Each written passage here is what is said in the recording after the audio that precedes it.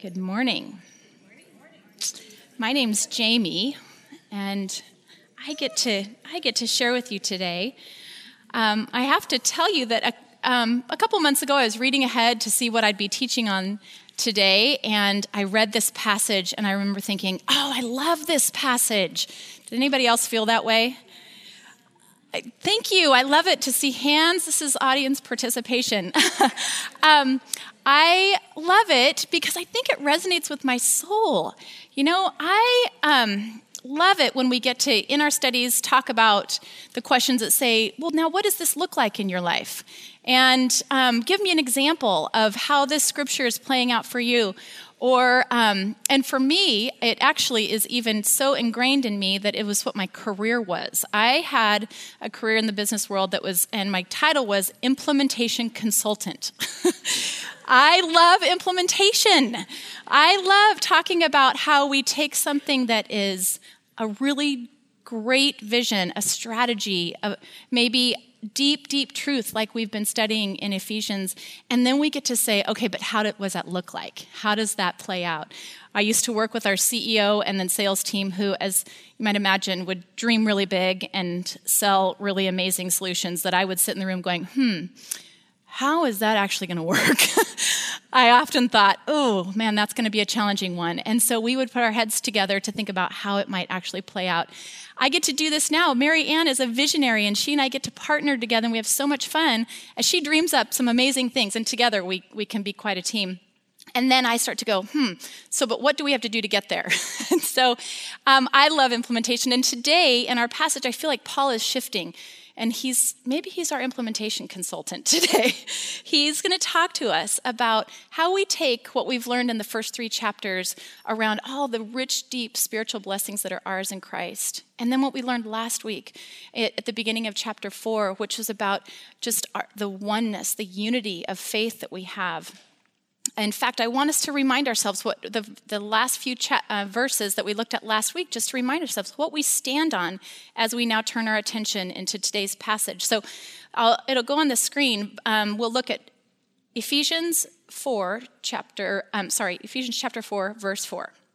It says, "There is one body and one spirit, and just as you were called to the one hope that belongs to your call, one Lord, one faith, one baptism, one God and Father of all, who is over all and through all and in all."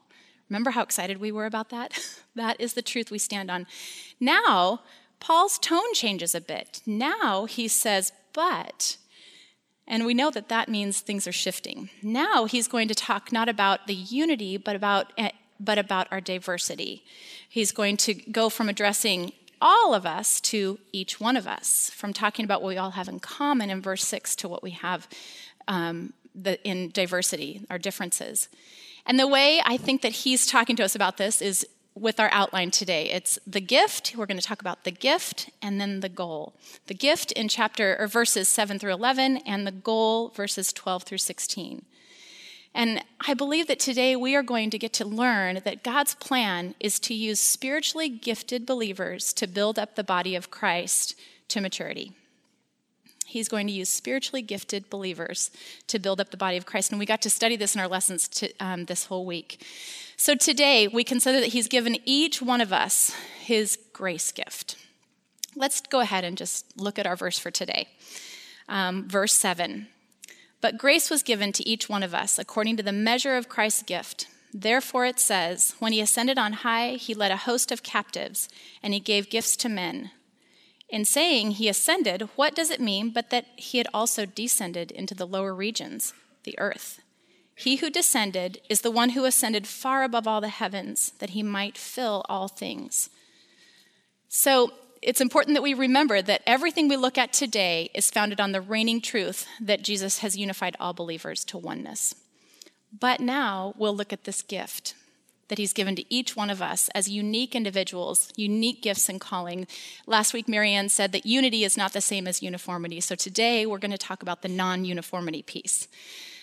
So I do have to say that this passage we're looking at today is big. your lessons were long. You'll have really rich discussion here today. We're going to fly over it at a 30,000-foot view. And each verse, as I dug into it, I thought, we could talk about just this for a long time. And so do that. Go back and think about each of these verses and how they pertain to you, because they really are practical wisdom from Paul. But by way of looking at the gift, I saw in these verses that there are several ways that we might explore the nature of the gift. So several things that we can learn from this passage, 4 aspects maybe. The first is it is unmerited. The verse starts out, but grace was given to each one of us. So throughout these few verses, we see the words grace, given, gift, gave. We, as the receivers, can be sure we did nothing to deserve these, right? Isn't that what we kept thinking when we were as we've been studying all year in Ephesians? There's nothing we could do to deserve the inheritance that is ours. So therefore, we begin this passage understanding that anything we have to offer is because of his grace, and it should move us to respond in humility and gratitude. The next aspect that we see in verse 7 is that it's all-inclusive. It says to each one of us. But grace was given to each one of us. There are no qualifiers here, no parameters, no exceptions. Each one of us. And later in verse 12, it even says to all the saints. Let me ask, do you know what saints means? Does anybody feel like a saint? Nobody raises their hand. Okay, well, let's set the record straight here, okay? Do you know that saint means holy, sacred, set apart? But do those words ring a bell for you? They should, because the spiritual blessings that are ours, the moment we believe in Christ, holy and blameless, adopted, forgiven, revealed plans, appointed, the revelation of gospel truth, marked and sealed by the Spirit, these are our spiritual blessings that we studied in chapters 1 through 3. So think about that, ladies. You are set apart. You are a saint. Okay, I know that might be hard for you to say out loud, but as we read these verses, consider that you can see yourself in this. This is who he's talking about when he says, to each one of us, grace has been given. Going on in verse 7, we see the next aspect of the nature of the gift. It says, according to the measure of Christ's gift. So it's Christ-centered. This gift was all centered on Christ. It reminds us that it was Christ who gave. He's the one who gave his life for the sins of all. He's the great giver of life. You know, it's interesting to note that then, as we'll look at in more detail in just a minute, the parentheses, the two scriptures that are in parentheses here actually indicate that those were not in the very original text, but they really spotlight it and add emphasis to the nature of the gift that we're talking about here, the fact that it was Christ who gave. And think about the depths to which he gave. He ascended, but that means he also descended to the earth, and then he ascended again. Think about the sacrifice and the gift that we've studied. It is he that is to be glorified, not the gift and not the recipient of the gift. I think that's really important as we think about the gift. Then we look at verse 8, and it says, when he ascended on high, he led a host of captives. And again, this attention is drawn to Christ, but in this point, it draws our attention to the resurrection power. So when we talk about the ascension of Christ, we're reminded of the power that he displayed when he was resurrected, that God displayed in Christ as he was resurrected. It reminds us what we studied back in Ephesians 1:19, where it said, and what is the immeasurable greatness of his power toward us who believe, according to the working of his great might. This is that power. It's interesting. When I taught in the fall, that's the passage I taught on, and so I think God has something to teach me about power. And the fact that this is resurrection power, the power that raised Jesus from the grave, is the power that then he gave these gifts to men. And as we see, the next aspect of the gift is the redemptive plan for creation.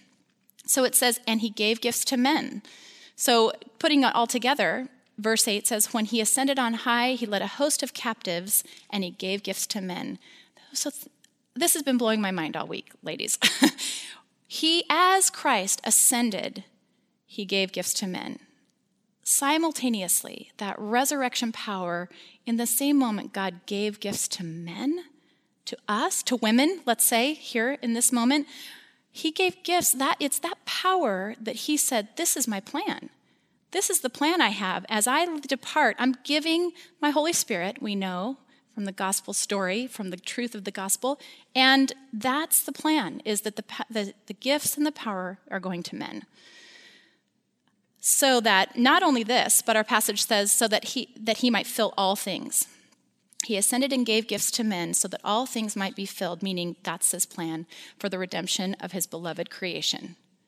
We're the plan.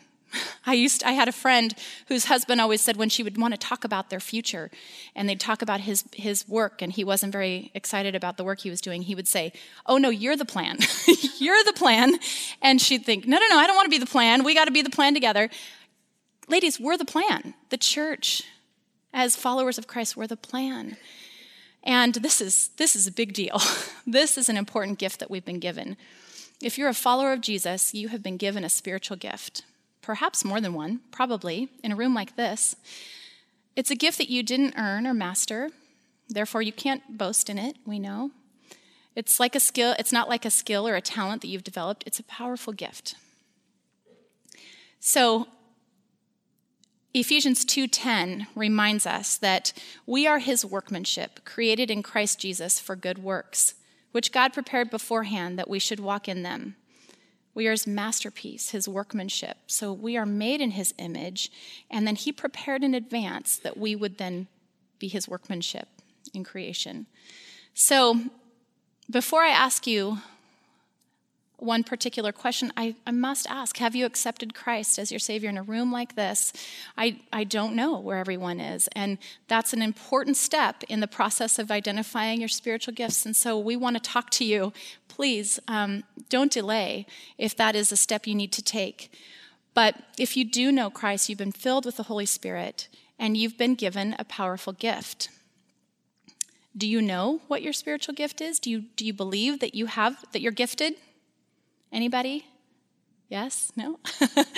This is an important step along the journey of discovering. And if you aren't sure, if this is an uncomfortable topic for you, then keep paying attention, because we're gonna take a look now at what are these gifts that Paul is talking to us about. And maybe we'll help you in your process of discovering right now where you're gifted. So you might be asking, well, what are the gifts? Well, we got to look at a few this week. Paul notes several in our passage, but it's important to note that the four he notes here are not all of them. In fact, I'll also share about a few others that are noted throughout the New Testament. And some commentators would contend that this list is not all-encompassing as well. So the term spiritual gift has been defined as a God-given ability to serve God and other Christians in such a way that Christ is glorified and believers are edified. Should I say that again?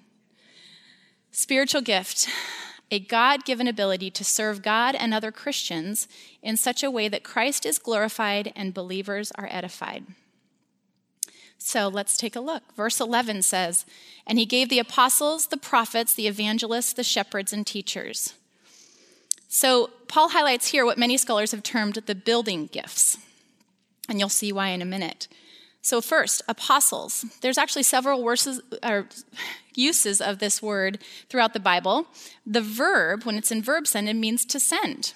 And so in this sense, all Christians can be considered, all Christians are sent to share the good news of Jesus.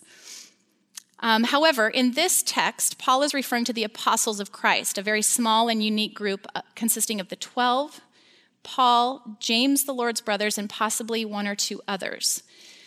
They were personally chosen and authorized by Jesus and had to be eyewitnesses of the risen Lord. So in this sense of the word, as Paul is using it here, there are no apostles today, which I think is interesting. They were actually founding or building members of the church. So similarly, prophets, there were several uses of this word in the Bible as well, but again, in this text, Paul is referring to a person who stood in the counsel of God, who heard and even saw his word, and who in consequence spoke from the mouth of the Lord and spoke faithfully. So again, in this sense of the word, there are no prophets today. They were founding. Evangelist. So the next one is evangelists, and this one's different for us. And we got to talk about a very important evangelist this last week. The term evangelize, actually the verb to evangelize is used throughout the New Testament, and it's used to call Christians to bear witness to the reality of Christ. However, the term evangelist as a noun was used only 3 times. So Paul is actually calling out a special calling, an evangelist, who probably refers to those who are called and equipped in evangelistic ministry, some sort of mass evangelism, which, as we know, thankfully, we still have evangelists today. Billy Graham, we all speak of. Luis Palau is one from Portland here, and others. I'm sure you know, I may not, their names aren't coming to me right now, but we praise God that there are evangelists, and he's raising up new, and we can pray for more as some pass on. And then the fourth gifting that Paul teaches about is shepherds or pastors and teachers. So it's widely agreed that these 2 titles are actually one role or calling, and so we'll call them the teaching pastors. The explanation of this is that shepherds or pastors are called to tend the flock, and they do so by feeding it God's word, which is what we do here. That's what we get to gather and do, and we get to press into God's word and be taught on Sunday mornings and throughout the week and here at the river. But it's interesting that every pastor should likely be a teacher. However, not every teacher is a pastor, right? Some are professors, some are lay, like me, like your teaching team. Some are many roles where God's word is opened. Those people may not always be pastors. Does that make sense? All of these spiritual gifts relate in some way to teaching. Do you see that? That's why they're the building gifts. The core foundation is God's word. The feeding of the flock is delivering God's word, teaching God's word. They are foundational. And since the beginning of the church, it's been done through these people that you see listed on the screen: apostles, prophets, evangelists, and teaching pastors. Now, as I mentioned earlier, in other places in the New Testament, other spiritual gifts are named, and they're often called the maintenance gifts. So there's a table up here which you probably cannot see. I apologize. I didn't know how to do it so that you could see it. I'm happy to share it with you at a later date. But I will just call out the maintenance gifts that are in addition to those we've already spoken of. They might be administration or leading, exhortation, giving, service, discernment, faith, healing, mercy, knowledge, miracles, tongues and interpretation, wisdom. These are, the way that this table is laid out actually notes the scripture reference and then what gifts are noted there. So, this topic of spiritual gifts is one that has been widely written about. There are probably online assessments. Many of you are probably very familiar with spiritual gifts. Some of you may have spent a lot of time discovering your spiritual gifts. I think it's important that we all take a moment to think about this. We need to acknowledge that we are gifted with this important gift from the Holy Spirit, and that, again, we are God's workmanship. And so if you are having a hard time imagining that you have spiritual gifts to offer, maybe you want to read Ephesians 2:10, as I'll read it again for us, but put your own name in there, or say I. So Ephesians 2:10 says, we, or maybe I, am God's workmanship, created in Christ Jesus for good works, which God prepared beforehand that I should walk in them. So this is a great gift that we have. If you don't know where you are gifted, or maybe it's been a while, maybe you are burned out on using your spiritual gifts and you need a refresher. Many of you, I'm sure, have been at this and serving in the church for many, many years. But I would encourage you to pray and ask the Lord to show you. He made you. He knows exactly how he made you and with what gifts and what experiences that have prepared you for what he has called you, for his good work that he's created you to walk forward into. And if you're not sure where to get started, I have a few ideas. for you. But the very first is just to try something out. If you have not stepped out to try something, and this is a new concept or a new area for you, the next time you hear of a need in the church, whether it's here at River West or your own church body, maybe you want to pray about stepping out in faith to help meet that need. Many years ago, my husband and I began helping in children's ministry before we ever had kids because they needed someone. They always need someone, right? And it's actually turned into a really great blessing in our lives because now we know the families of the kids that our kids are friends with in children's ministry. And so try something. Maybe in the process you'll discover, hey, does this bring me joy? Do I like the people I'm serving with? Am I now building relationships with people that I'm serving alongside? Does it resonate with you? Maybe play to your strengths. Another avenue for helping discover your gifts might be to ask those around you. Ask your friends, ask your family. Sometimes other people can see giftings in us that we can't see ourselves. And so they may be able to help direct you and say, hey, I see that you really tend to be drawn to this particular type of activity. Maybe there's a way for you to use that. Oftentimes, insight and encouragement from others in the body might be just the affirmation that you need to try something out. But above all, just be open. Ask the Holy Spirit. Ask the Lord as you seek him where he might have gifted you and where he might be calling you. These are God-given, Holy Spirit-enabled gifts meant for his glory and the furthering of his kingdom. So as believers, it's just our great joy to discover these gifts in ourselves, to see the ways he's so uniquely equipped us. Each of us, it's interesting to stand where I am and look out along all of your faces and to see many of you who I've seen serving in the church body. And you are gifted in ways that I am not. Lisa, as you lead worship, I could never imagine doing that. Brenton and Adam back there can do things and figure out this technology that I can't even imagine. And to imagine how uniquely equipped, God made them that way on purpose. It's not an accident. And so it's a great gift to discover how you're uniquely created. And so the truth that we can rest on and stand on is that every Christ follower is being equipped with God-given, Holy Spirit-enabled gifts. And we can step out in faith on that. For me, it's interesting. I wasn't sure I was going to share this story, but I really feel like the Lord wants me to. So my journey to getting to be the one standing right here is just not how you might have expected. Up until 6 years ago, had led a lot of Bible studies. Like I said, I was an implementation consultant. I led things. I was very comfortable public speaking and facilitating groups and along that lines in the business world. And then I led Bible studies. And here at River West, I had the privilege of leading Bible studies. And so when Mary Ann began in a volunteer role with the River 6 years ago, I came alongside her and I led some groups, and she and I partnered together. And at the same time, she was launching another Bible study in the evenings and teaching at that. So she's teaching 2 Bible studies every week. And I'm sure it was because she had another commitment on a certain Tuesday that she needed help. I'm sure she wasn't taking a break. But I remember thinking, okay, if she asked me if maybe I could stand in and teach one day. And I remember thinking, because I want to give her a break, she needs help, I'll help her.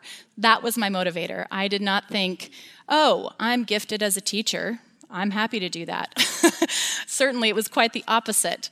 In fact, the notion of teaching God's word was a completely different reality, a completely different endeavor for me than what I'd ever done before.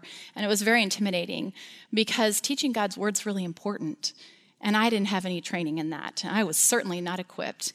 And I had a lot to learn. And any number of y'all sitting out here probably are well more equipped than I am. And so I remember thinking, well, here's my humble offering. I'll do it. I'll take the date. Here I go. And as the day got closer, I had all sorts of thoughts like, what am I trying to prove? Who do I think I am? And but I just stepped forward, and God is the faithful one. He is the one who gave me a message that day 6 years ago. I don't remember it, but there was something said that day. And and since then, each time I have put a date on my calendar and read a passage and done a lesson and prepared, he has faithfully shown up. And what I've learned along the way is not that I think I have anything to offer. It's truly that he is faithful, and he is birthing and growing and doing a work in me because he made me this way, and he wants to use me. And boy, what better use of whatever natural affinity I might have had to standing in front of people? I wasn't afraid of it. Well, why not let him use it? And so he, even today, to stand up and say I have the gift of teaching feels very funny to me, but I can say that in a very humble position, just grateful for what the Lord's done. He's giving me this great blessing. And so that is true of you. As I look out on this room, I know that many of you could say the same thing about the ways that you're serving and the ways that you've been called and equipped. And it's not because we think we've got something to offer, it's because God is great. And he's got this resurrection power that he decided to give to each one of us. So that is a beautiful thing. And so I just encourage you, if you are struggling with this truth, remember our truth. It's up there on the screen. Every Christ follower has been equipped with a God-given, Holy Spirit-enabled spiritual gift or gifts. And I want to challenge you, do you know that you've been given spiritual gifts? Or are you finding reasons to disqualify yourself? Maybe you can't imagine that you've been given these gifts. Are you finding reasons that it just doesn't work for you to use your gifts? I don't know, and only you and the Lord know. But I will encourage you to keep listening. Whether or not you think you have gifts, God wants to do a work, and discovering your gifts is an important step in the journey towards the goal, which is what we'll talk about next. The goal. And so that is verses 12 through 16. So now we know, without a doubt, that we've been given spiritual gifts. And stack that on top of all the spiritual blessings, the fact that we are heirs, daughters of the King. We have these spiritual gifts that are given to us without having done anything to deserve them. The ultimate question then becomes, did God give us such grace and favor so that we could just sit back and be favored and hang out with a lot of other favored people? I don't know. But in our lessons this week, the very first meditation, I'm going to actually read it. It was by Oswald Chambers, who, if you know me, knows that, I'm a fan. So I knew that this lesson was for me to teach because it started with Oswald Chambers. But the meditation, I'm just going to read it. If you need to read along, it's on page 155, or if you want to close your eyes and listen, I invite you to do that as well.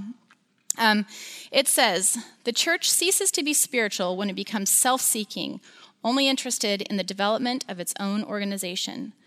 The reconciliation of the human race according to his plan means realizing him not only in our lives individually, but also in our lives collectively. Jesus Christ sent apostles and teachers for this very purpose, that the corporate person of Christ and his church, made up of many members, might be brought into being and made known. We are not here to develop a spiritual life of our own or to enjoy a quiet spiritual retreat. We are here to have the full realization of Jesus Christ for the purpose of building up his body. Am I building up the body of Christ, or am I only concerned about my own personal development? So I don't think Oswald West thought we were supposed to just sit back and be favored, right? I've been thinking since last week when Marianne got us thinking about Billy Graham, and he's been in the news, and we got to watch a tribute. I went home and sat down with my girls, and we watched several more tributes because I want them to know this name. I want them to know Billy Graham. And so, as I watched these tributes and was just thinking about his life, the fact that 215 million individuals heard him preach live, can you believe that? And different statistics, but that maybe 3 million people gave their lives to Christ, probably more, because of that effort. I could not get out of my mind the picture of the throngs of people flooding the stage or the field in response to the message he was giving about Jesus. And I couldn't help but think, maybe because I was thinking about today, how many people it took to make that happen. Can you imagine the number of people? I mean, the people who had to set up those stadiums or the tents, and then the people who had to come out in droves from the local churches to be trained and equipped to know what to do when thousands of people rushed the stage to respond to the call. There had to be counselors trained to receive them and say, here's the message, and here's what you're choosing, and to help them pray the prayer. And then there had to be people in place that after the next day, those people could be plugged in to some sort of community. Think of the number of people. Without the body of Christ at work beforehand, during, and after, I imagine that a Billy Graham crusade might have just been like a celebrity event, where people are excited and they're really excited, they're really emotional. There's a lot of emotion, and then they don't want it to be over, because when it's over, then they just go back to life like normal. And instead, the Billy Graham crusade and the many people that had an experience there, they heard the gospel at a crusade, and their lives were forever changed. And I contend that the churches in each of those cities were operating like Paul is admonishing us to operate today, as he's explaining in this passage. So let's look at that. Verse 12 says, again, the reminder is that he just got done saying he gave apostles, prophets, evangelists, and teaching pastors. And verse 12 now says, to equip the saints for the work of the ministry, for building up the body of Christ. So we see here equipping the saints, which is all believers, for the work of the ministry.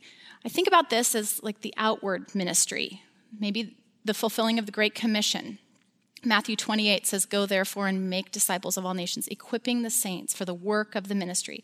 But then there's the building up of the body of Christ, which is the inward ministry, which is maturity, which is what we're talking about here. So the cycle that I picture of the church is never staying the same, always moving forward, equipping and building. Work of the ministry is fulfilling the Great Commission. But then as people are coming in to the body, they're being built up. They're being received by those that have been equipped before them. And then they're being built up. And they're being prepared to receive new believers all the while. So that this new believer finds fellowship and experiences truth and love unlike anywhere else in the world. That is a beautiful equipping and building of the body of Christ. However, in this sentence, it goes on, Paul is making a somewhat shocking statement about the ultimate goal of the body of Christ. While the work of the ministry is the Great Commission, sharing the good news of Jesus is not the ultimate goal that we see noted here. His ultimate goal for the body of Christ is maturity. Verse 13 highlights this truth. It says, until we all attain to the unity of the faith and of the knowledge of the Son of God, to mature manhood, to the measure of the stature of the fullness of Christ. God's desire for each Christian is that we attain the fullness of Christ. He desires that we be grown up, responsible, well-adjusted, completely Christ-like human beings, just as we were intended to be. So hang with me if you're thinking, oh no, this is blasphemy. It all comes around, I promise. His goal is maturity. The goal of the church is maturity. So how do we mature? We look back at verse 12. We build up the body. So he goes on to describe what this looks like in detail in these next few verses. His redemptive plan is through the church, through the body of Christ, and it's God's grace to us. He's given us the body of Christ to do this. And we'll see that it's not possible to mature outside of the body of Christ. It's not possible to mature in isolation. Consider a woman that meets Jesus at a Billy Graham crusade. If she can't plug into a body somewhere, where might she have been today? Or maybe think about yourself. If you weren't part of the body of Christ, where might you be? Our next verse actually paints a kind of a haunting picture of where we might be. Verse 14 says that so we may no longer be children, tossed to and fro by the waves and carried about by every wind of doctrine, by human cunning, by craftiness and deceitful schemes. Up until now, Paul's approach has been so positive, so encouraging, exciting about being heirs and blessings. And now we see a sliver of the dark side called out, the reality of what we were maybe before accepting Christ, or maybe after accepting Christ, but when we weren't pursuing maturity, or even what might await us if we don't pursue maturity, individually and as a church. So this right here is a picture of spiritual immaturity, what you see on the screen. Like children, immature Christians are flighty, indecisive, quick to jump from one religious fad or popular author instead of pursuing biblical truth. Like we do here.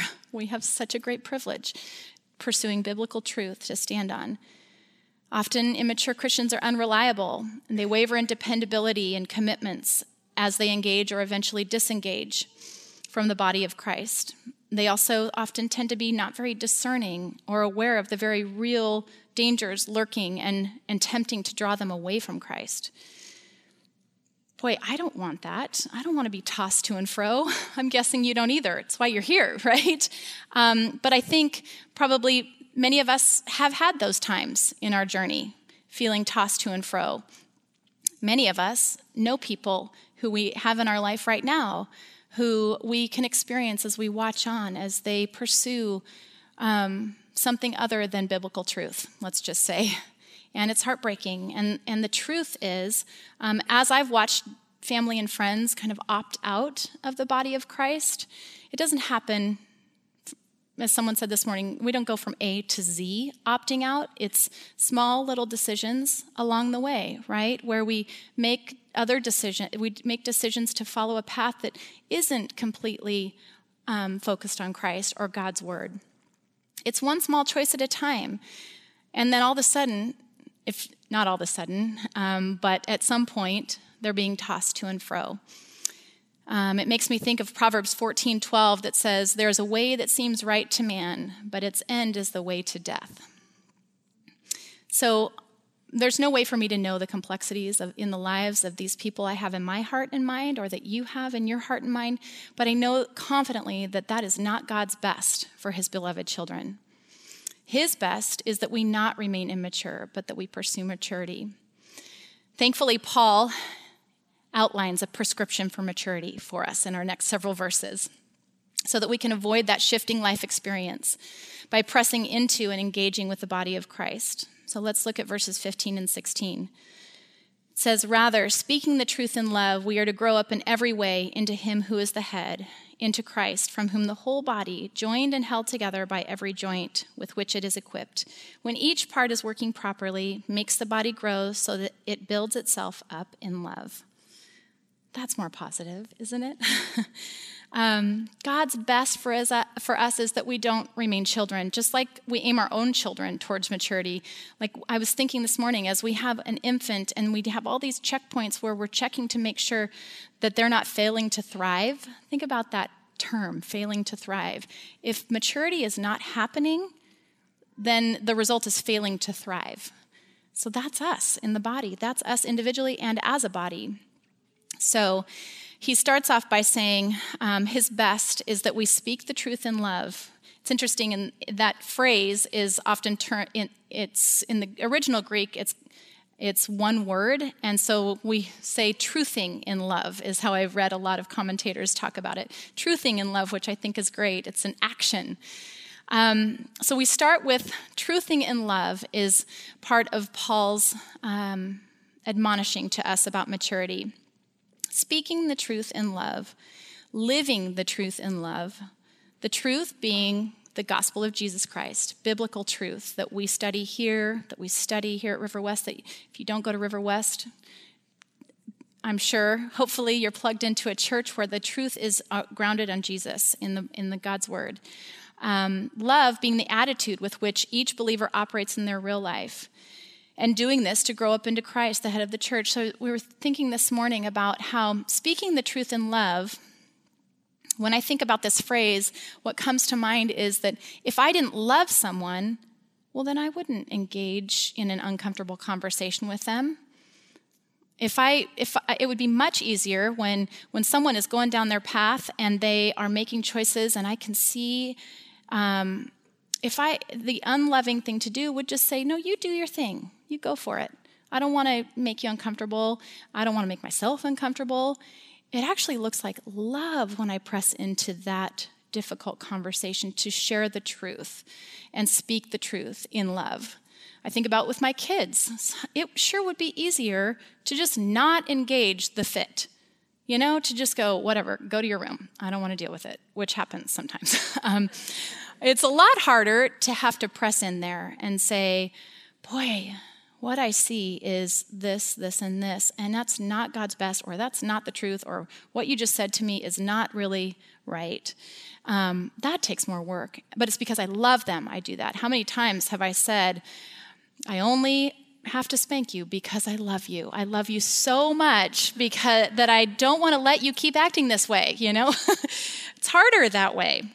So a question you might ask yourself is, am I living a life of sincere Christian love? Am I pressing into those difficult conversations when God's asking me to? Am I exhibiting Christ-like acceptance or patience or forgiveness amidst even frustrating moments and brokenness of the world around me? If you can answer yes, not that you're perfect, okay, we're not talking perfection, but yes, you're maturing. So the next aspect of Paul's maturity admonishment is joining with the whole body. This is when the believer seeks out and accepts the ministry of other Christians in our lives, and vice versa. And in other words, we join our lives with other believers. Immature believers prefer to operate independently, and mature Christians seek out deep and meaningful fellowship with others, pressing into relationships, those that are easy and those that may be difficult. Now, ladies, this is where the rubber meets the road, right? This is where we know the body of Christ is made up of imperfect people just like me. Each of us have things that maybe rub another person the wrong way. Oftentimes it's really easy and fun. Other times it's difficult. There's usually differences in opinion over just about every event, or the ways we use the building, or maybe expectations not being met about certain aspects of the ministry. But we are to look to Jesus to fulfill our needs, not each other. Just like our families at home, our church body is a place where we get to press in. It's as we rub against each other, we work side by side, that God refines us. Seeking not my own desires, but the good of others. Romans 12:3 says, do not think of yourself more highly than you ought, but think of others. So as we press in, maturity results. So a question I would ask is, that you might ask yourself, actually, is, am I joining in and pursuing deep and meaningful relationships within the church body? If not, why? If so, how's it going? Even asking these questions are a step towards maturity. Even actually considering them is a step in the right direction. So the next thing we'll look at is exercising your spiritual gifts. The next verse says, every joint with which it is equipped, when each part is working properly. This is talking about exercising our spiritual gifts within the body. So the way we press in and join in the body is we step out in faith and use our giftings. Remember, everyone has one. We all have these gifts. And you've been uniquely equipped. And your gift is needed in the church body. It's needed. Just like when someone's knee is not working right and you need a replacement, we are only as strong. Marianne, what do you say? We're only as small as our weakest joint. So we miss you if you're not participating. And you're missing out on great blessing if you're not participating. So you get to be a part, as you engage with your spiritual gifts in the body of Christ, you get to be a part of God's redemptive plan for his creation. So earlier I asked you if you knew what your spiritual gifts are. The natural next question is, are you using them within your church body? And then this passage ends talking about Christ-like love, which is the key to spiritual maturity. It's a supernatural, transforming work in our lives. So as we pursue Christ-likeness, the Holy Spirit produces love that's beyond mere human love. It's a bonding agent in relationships, specifically within the church. As we decide to press into the building of the body of Christ by choosing to put on love rather than annoyance or judgment or disappointment, we gradually find ourselves maturing and becoming more like Christ. So are you deciding to put on love as you engage in the body of Christ? These actions all stack up to maturity, and that's the truth that I want to call out, is that God's ultimate goal for the body of Christ is maturity. It's Christ-likeness. And interestingly enough, we then find ourselves back in that cycle I was referring to earlier, where we began with the other goal of the church, which is the Great Commission, new believers. As each believer becomes more like Christ and presses into the body of Christ is built up, non-believers are attracted.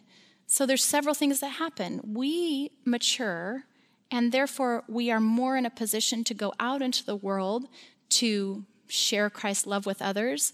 Our lives are transformed. We become more patient supernaturally. We become more forgiving, not because of ourselves, but because of Christ's work in us. We become more Christ-like, and we have more to share. We're prepared to give a reason for the hope that we have in Jesus. But also the body is built up, and so the ways that we can operate together, we're stronger. And then we become a place where people out in our world, where there is not unity, unless it's founded on the reality of God's word in Christ, that's attractive. So as the body of Christ is built up, then the Great Commission is fulfilled. And so it really is an ongoing, forward-moving cycle. And let me just say, I have been seeing this. My awareness has been heightened in these last several weeks as to how this is happening all around us, right here in this community and amongst believers around our city. It's a beautiful thing to see how people, when they step out to use their gifts, how it meets unique needs in the community. Just this last week, we had our staff meeting, and Pastor Adams started off by saying, hey, can you share how you've been seeing God at work in the church? And one by one, staff and pastors shared some awesome stories about ways that you would maybe never know, about people who've been raised up onto the communion team, who show up every week to prepare communion for us. And these people have to be detailed. Some of you may be on this team, where you're pouring juice in tiny little cups. I mean, many of them. That's important. It doesn't happen. Communion every week doesn't happen unless someone gets excited about that. I mentioned our worship team and our tech team, and there is a whole team of people who prepare food for all of our gatherings that create a space for people to be welcomed. There is a gentleman that works in kids ministry who I've heard his story before, that years ago decided that his wife likes to sleep in on Sunday morning, so he comes to the 9 a.m. service and he teaches Sunday school every week. And then he comes when his wife comes to the 11 service, and they go to worship together. But just last week, I saw him at the baptism service, and he may have been there for other people, but several of his students, former students, were being baptized. And I just think that's so amazing. He was a part of that. So you can see how many of you could think about examples in your own life or examples that you see around you. God uniquely equips each of us to see different needs and then to be uniquely equipped to meet those needs. And it is our great blessing to step out and participate in that. And as we do, we become more like Christ. So it's a full circle experience. God is working out his redemptive plan for creation through the body of Christ as each member exercises spiritual gifts and matures in Christ-likeness. And that is the truth that I have for you today. It is his plan that's working out, and we just get to be a part of it in obedience. To close, I just wanted to read Romans 12, 3-8, another of Paul's letters. He's talking about the same thing here, but in a little different voice, but I'll just read it for us. For by the grace given me, I say to every one of you, do not think of yourself more highly than you ought, but rather think of yourself with sober judgment, in accordance with the faith God has distributed to each of you. For just as each of us has one body with many members, and these members do not all have the same function, so in Christ we, though many, form one body, and each member belongs to all the others. We have different gifts according to the grace given to each of us. If your gift is prophesying, then prophecy in accordance with your faith. If it is serving, then serve. If it is teaching, then teach. If it is to encourage, then give encouragement. If it is giving, then give generously. If it is to lead, do it diligently. If it is to show mercy, do it cheerfully. So I'll pray for us. Lord Jesus, we just praise you. Your plan is so perfect, and you choose to include us in it. You have given us such a grace by giving us the body. And Lord, it just causes us to rejoice. And so we just give you everything that we are, everything you created us to be. And Lord, I just pray that we would be good stewards of what you've given us as we build up the body of Christ. In your name, amen.